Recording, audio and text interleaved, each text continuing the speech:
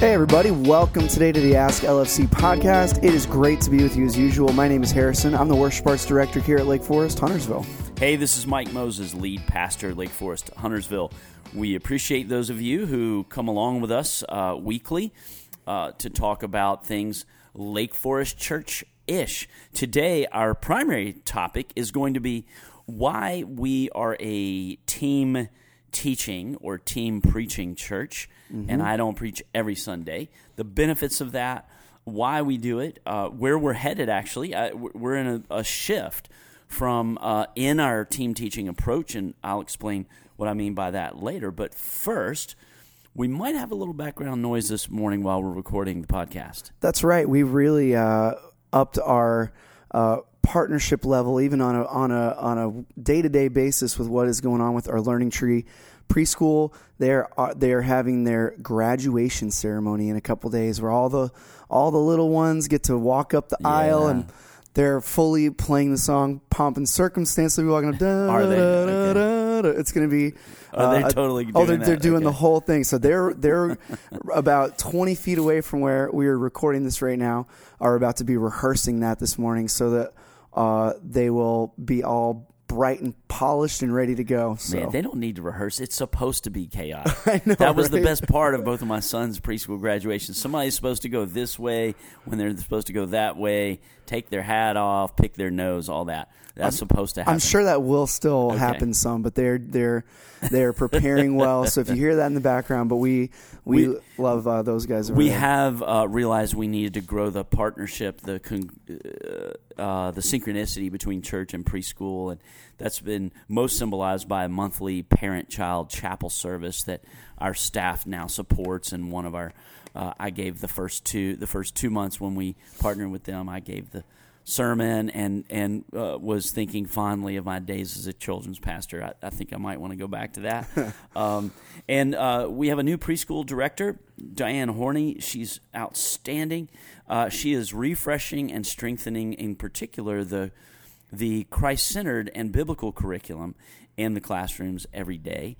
As she brings a lot of strengths to her. She has led 2 preschools larger than ours when you put them together in the Huntersville area for decades, and we're grateful to have her as a partner.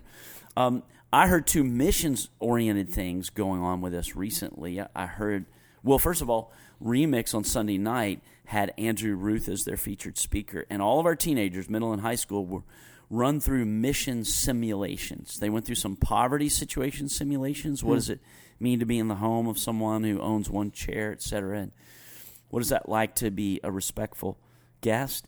They went through sharing your faith with someone who doesn't share your language.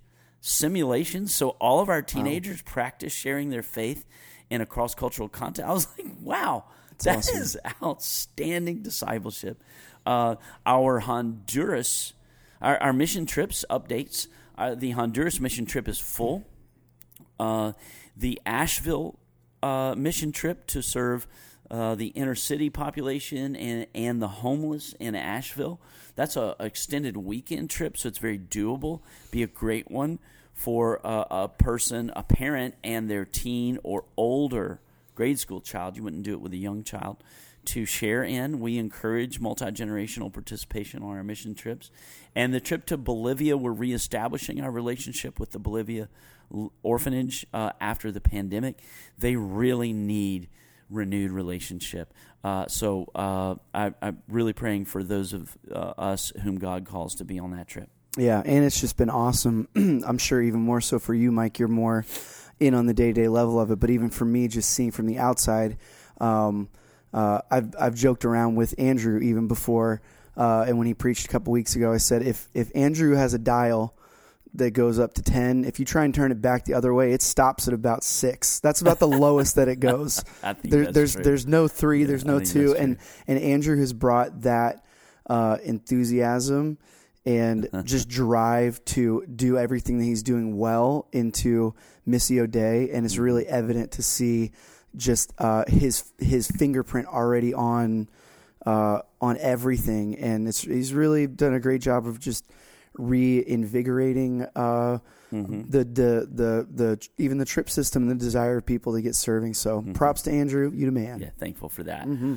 And we do have a goal of every ministry partner participating in an extended cross-cultural ministry experience or mission experience, whether that's in town with our soccer camp, which we'll have again, the one-team soccer camp this summer, or one of these other out-of-town experiences. Awesome. Hey, Harrison, I quoted 2 dead people in my sermon Sunday. You did. And I thought I'd add a little more depth to each of just interesting factoids about each of them. Do you mind? Do we have time? I mean, I think WWJD. I think he would go there, so let's do it. That was pretty quick. Let's do it. Harrison. Okay, so the guy who wrote In His Steps, who came up with the question, what would Jesus do in 1886? So, interesting other fact, Charles Sheldon, Protestant pastor. Interesting, I hear them now. Yep, they're here. I hear them. They've arrived. Good idea to put everyone on notice. Charles Sheldon, he actually was a Christian socialist. That was his philosophy. It was not uncommon in the late 1800s among Protestant clergy. And so what I think is interesting about that is not, therefore, so the what would Jesus do guy was a Christian socialist. He's like, well, Jesus would do socialism. I don't think he literally taught it that way. Yeah. But I ran across, I didn't know this. I did my research on him I wanted to learn about him. And in addition to the fact that he went to Brown University, which is where one of my sons went, I thought it was interesting that he's a Christian socialist, which probably meant something. I didn't do a deep dive on this. I'm sure it meant something different than if you said that today, but probably not that different. And I thought it was just interesting that he was a mainstream pastor at that time, and then lots of youth groups, Baptist youth groups, Bible-believing youth groups are into the what would Jesus do phenomena, wearing it on their arm, and the guy who wrote it is a socialist because of his Christian beliefs. I just find that interesting, and I find it helpful in a historically pulled back way that we can get pretty focused in our little narrow time, and when our own voices inside of us, our own convictions, or others are like, dude, if you're a Christian, you have to be this narrow little band on the political spectrum in America in 2023, or you ain't a real Christian. And this just gives us perspective historically that Christians have likely been all over the map for various reasons, biblical and unbiblical. I don't even know. I have no idea why he was that. I found that interesting. The other dead person that I quoted, except their spirits are alive. Yes. Madame Guyon, her name was Jeanne Guyon, in France in the mid-1600s. Her writings on prayer and union with God have been influential to, the Quakers in their founding, the Methodists. She was very influential to the Wesley brothers, her writing on prayer. The Moravians, who were the first Christian denomination in Europe to really kick off the idea of modern missions. They were influenced by her. So the others I could mention. A small detail about her: she in France in the 1600s there was only Roman Catholicism, but the Lord, with her spiritual friends, led her to these insights of types of prayer that today we would call more Protestant, an immediate personal relationship with God the Father, Son, and Holy Spirit through prayer in the interiority of your being, as well as verbally. She published works on this, and she was actually imprisoned as a heretic. She was taken up on charges in Paris. She was imprisoned in the Bastille for 8 years at the end of the 1600s, beginning at 1655, I think, to 1703. So she paid dearly for her teaching her convictions and her experience that you can know Christ personally. He said, "Abide in me, I will abide in you, and you will know my love." And she lived that out, and she wrote it out. So I encourage you guys, if you're interested it feels like a voice from out of time when you read Madame Guyon about her own walk with Christ. And so I recommend it to you. Her last name is spelled Guyon. Those are the two dead people quoted in last Sunday's sermon. Fantastic. Well, Mike, today, Mike, you get to see way too much of me. We're doing a podcast. We got a worship planning meeting after that. And then after that, we're getting a chance to move into our subject matter for the day, to hang out with all lead pastors from all of our Lake Forest family. They'll all be here family in this and room, churches. in our green room. All of these things happening in this room. So by about 2 o'clock today, in a detailed manner, plan our summer and fall sermon series. That's right. So by about 2 o'clock today, Mike will you'll be sick of this room, and you'll be sick of me. You'll kick me out of here. Say way too much time spent together today. But I'm gonna go I need to cleanse the palate of my mind. I'm gonna work on a budget or something. That's right. But we it's one of our favorite things, and I've mentioned here on the podcast before, Mike. But in my entire for me, almost 10 years now here at Lake Forest, which is crazy to think about as a side note to me. One of my most favorite consistent things has been the opportunities that we have numerous times a year to get together with some groups, various groups for different occasions of people on staff at our other Lake Forest family of churches. And the subject matter of today, talking about sharing, teaching, even working on that part of the process together, is kind of unique, as you've experienced in pastor circles. But I'm looking forward to that part of things already. Yeah. We have kind of a college of pastors is a phrase from the Reformation that means no pastor is preparing or walking with God alone. And that's a benefit of our family of churches. It's a benefit to every one of our congregations, because your lead pastor is not a lone ranger. And that's dangerous for men and women of God. It's dangerous for you, for all of us, in whatever station of life. But as a spiritual leader, it's dangerous for the flock if your lead pastor is a lone ranger, and that's not allowable. You can't even do it that way in the Lake Forest family of churches. So why are we a team teaching church is what I want to talk about. The great privilege of my life is standing before the people of God, bringing, quote unquote, a word of the Lord from the Scriptures. I shake, I tremble at the responsibility of it. Every week, I tremble in my own flesh of not wanting to let people down and not wanting to be seen as bad at it. All those things, spiritual and fleshly reasons. I love the challenge of the biblical text, learning more about it myself and passing along what is most beneficial to, I love the challenge of crafting sermons that engage for that long of a period of time, that comfort, that challenge properly, that inspire, and at the highest peak, sometimes I feel that we are all encountering the Holy Spirit together at one moment as we learn His Word, and those are my favorite preaching moments. But I also know that I have limitations, and my limitations are one of the main reasons why we are a team teaching church. We haven't always been a fully team teaching church, and we're becoming more so right now. I thought about this subject because I was sent a friend of mine who pastors a Ward, even EPC church outside of Detroit, Michigan, which is actually the mother church of our denomination. Scott McKee is the lead pastor there, and he wrote a blog for his congregation about team teaching at their church. Interesting detail about Scott: he was a professional stand-up comedian before going into ministry. So at pastor retreats and conferences where we are with Scott, we're just all waiting for his moments. He always has moments, and we're basically rolling in the floor laughing. That's awesome, man. If I lived within an hour of Detroit, I would attend Ward Church just for that reason. That's awesome.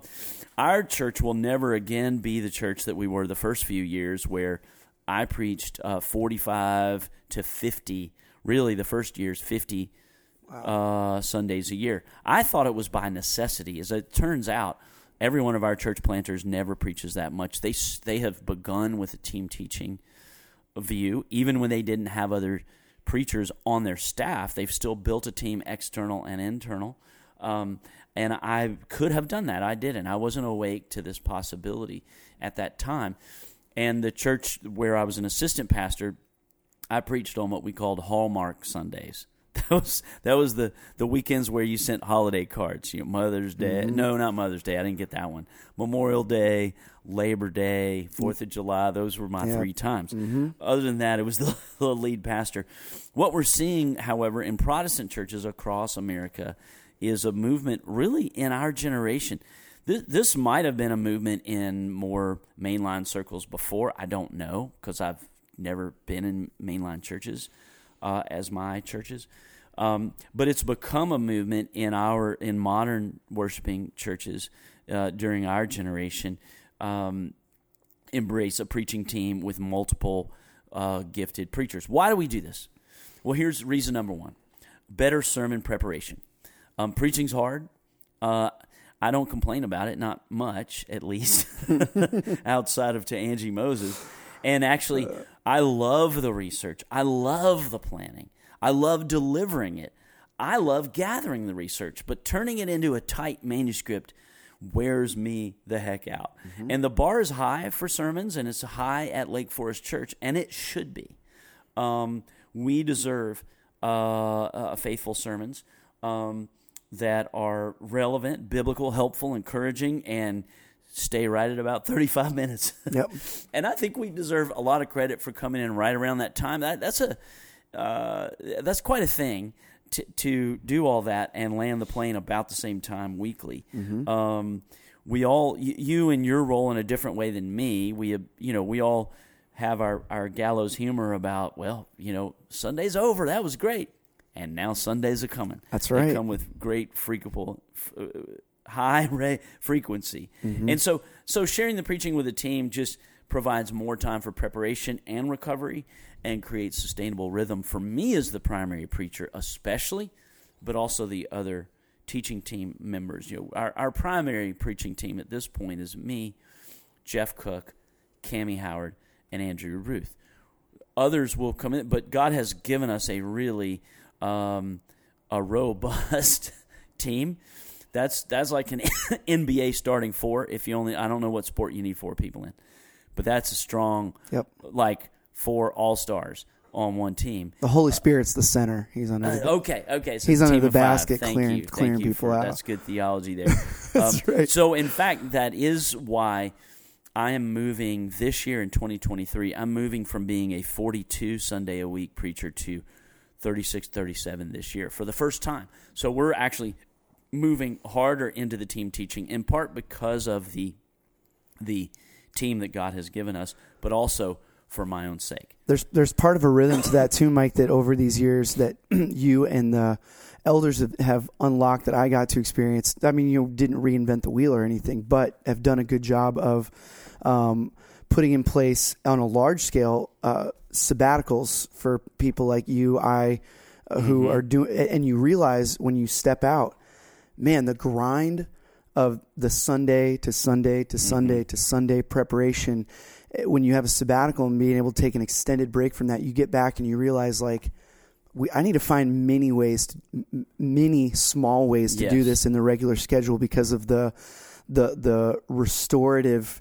nature of just being able to entrust this high calling to someone that you vibe with and they're going to do a great job, and just being able to let go for a couple weeks. I know for me, and I know for sure for you, when you do that, you come back, even if it's a week or 2 removed, you come back with just a renewed enthusiasm that is just not there if you're doing 28 weeks in a row. It just gets tough. Yes.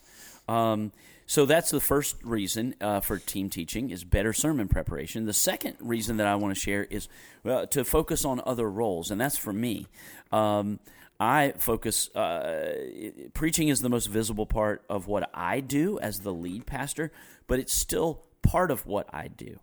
I lead staff and elders. I led an elder meeting last night until 8:30 in the evening. I led a staff meeting yesterday afternoon. I provide spiritual counsel for church members. I have an appointment with a precious couple today at 5 o'clock. I set direction. And so the leadership challenge of leading a church, period, leading a large church and a family of churches is tremendous. And it can't be neglected. And so the weeks that I'm off from preaching, I can really press fast forward on leadership tasks. Mm-hmm. And I find that I'm a more focused leader, moving us toward vision attainment in projects and short-term task forces. That's the way we get a lot of things done, focused work done here. I'm a better pastoral counselor. I don't have in the back of my head, oh my gosh, I don't have anything really good for this Sunday. So that's just, I have a more emotional space to be present with the staff on those days. And I'm a lot more fun on my days off with friends and family when don't have a sermon hanging over me for that Sunday. So we're a team teaching church to allow for better sermon preparation for me and our other preachers. 2, to allow the lead pastor to focus on other roles. 3 is providing different spiritual leadership voices in the congregation's life. This allows the congregation to hear from multiple voices, points of views. Our life experiences of our team of 4 are so unique. Mm-hmm. Different life phases. I really like that. We have much younger men and women on our preaching team than me. A one-preacher church is bound by that preacher's perspectives, limitations, and biases. Also, by me preaching less frequently, I have even more freshness so that I'm not repeating the same things. I'm even more fresh in my study and subject matter. So I want our congregation has so many diverse life experiences, and it's good for them to hear preachers from diverse life experiences who have different spiritual gifts. My top spiritual gift is not teaching or leadership, it's encouragement. And so when I teach God's Word, there's a unique delivery system of encouragement, and I hear this back from people. They might not use that word. But our other preachers have different top spiritual gifts or a gift mix, and so the Holy Spirit gives kind of a different general theme or flavor from God's Word to them, and I just like that for our congregation. I'll say also, Mike, that's a main reason. This particular reason is one of the main ones that I'm a huge believer in team worship leading approach as well. Mm-hmm. You do that well. Being able to hear, we have such talented people that also just can express what's going on in their life in different ways than I would be able to, and it's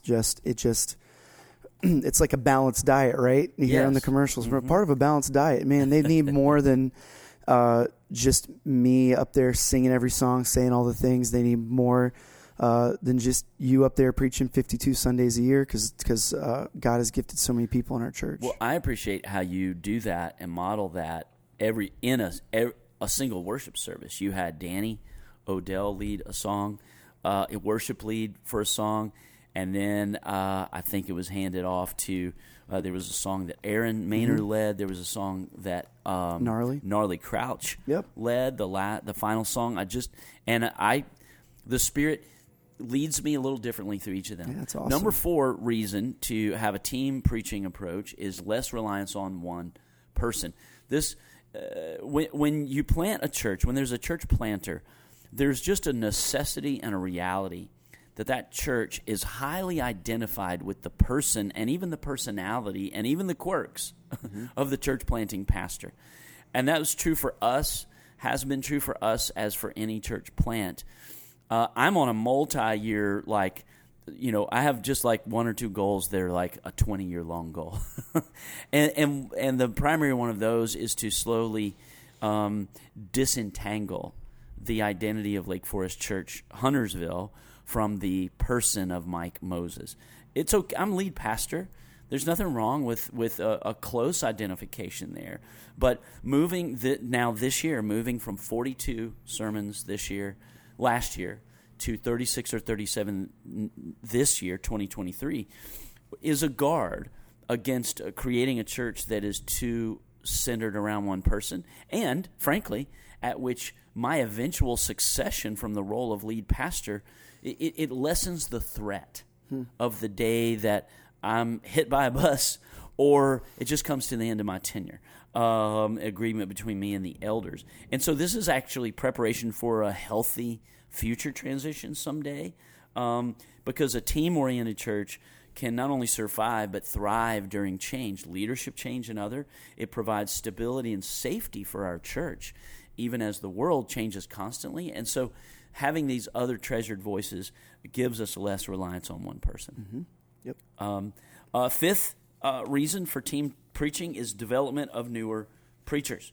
Team teaching helps identify and grow and expand the gifts and abilities of others who have the gift of teaching and preaching, and allows them to develop their kingdom communication skills and giftedness. And so I love that about our team. We have very experienced preachers. Andrew was a lead pastor for a bunch of years before coming here, so he has experience in preaching, as he said 2 weeks ago, 60 times a year. Cammie and Jeff are very experienced, so we don't really have noobs here. But Aaron Gibson has brought us a practice. When we have interns or a church planting resident who's going to preach for their first time at a Lake Forest church, each of our church planters, when they're preparing their first sermon, and then or one of their staff, Aaron has the practice of having them complete their sermon by Thursday mid-afternoon, and then they come to our building or Westlake's building, and they preach it to Aaron and any other staff who will come on the platform, and then they have feedback time, and then they go back and make it better. That has served a lot of first-time preachers in our Lake Forest families of churches. So the development of newer preachers. I'll even add a very short 6 I thought of when you were talking, Mike, is just that when I look at Andrew, Jeff, Cammie particularly, that's a trio of people that I feel like God has not only gifted but called from time to time to use their gift of teaching from the stage. And for us to be the church that we want to be, to be able to bring somebody like Andrew in, to have a system and a structure led the way that you're leading it, to say, Andrew, yes, I want you to come in and you're gonna do so awesome with Missio Dei, and also I know you're gifted and called to do this, and I want you to use that thing that God's called you. Like literally, our team is better because you're holding more open-handed and saying, you're gifted to do this. Let's find some ways to do it, because maybe you don't have an Andrew and a Jeff and a Cammie if they're like have this burning thing of like, I know God's called me to do some preaching, and if it's not going to be here, they might find a place where they can use that gift. So it's cool looking at even the makeup of our team and how God uses that over time to bring people that are gifted at it, and then they have an opportunity here to not just sit on the bench. So it's pretty cool. It is. Now, although I believe in team preaching, and we are practicing that here, I do believe that for our church for sure, and almost every church, the senior or lead pastor should be the primary teacher. It gives right order to the church. There needs to be a singularity of a leader at the head. And so I think the senior pastor should preach most Sundays. I do know some senior pastors of very large churches that only preach half the time, to be able to devote even more time to leadership and vision casting. And usually that's when they're very late in their career also. They're really trying to prepare the church for succession. I don't anticipate us going to me only preaching 50% anytime soon. I think it's important for me to be the primary communicator. And so, 36, 37, 38 is probably about right, and that's 70% of Sundays. It's also a stewardship issue. We employ, and I'll use that word intentionally, the rest of our preaching team for primarily serving the congregation in other areas to lead those ministries. We employ me with the understanding I'm spending an inordinate amount of time studying God's Word and writing sermons. And so it starves other ministries if those other preachers are spending too much time writing sermons week to week to week. Mm-hmm. So that's a practical matter. It's also a stewardship and a leadership of a healthy overall church, not just a church that's only about preaching. Yep.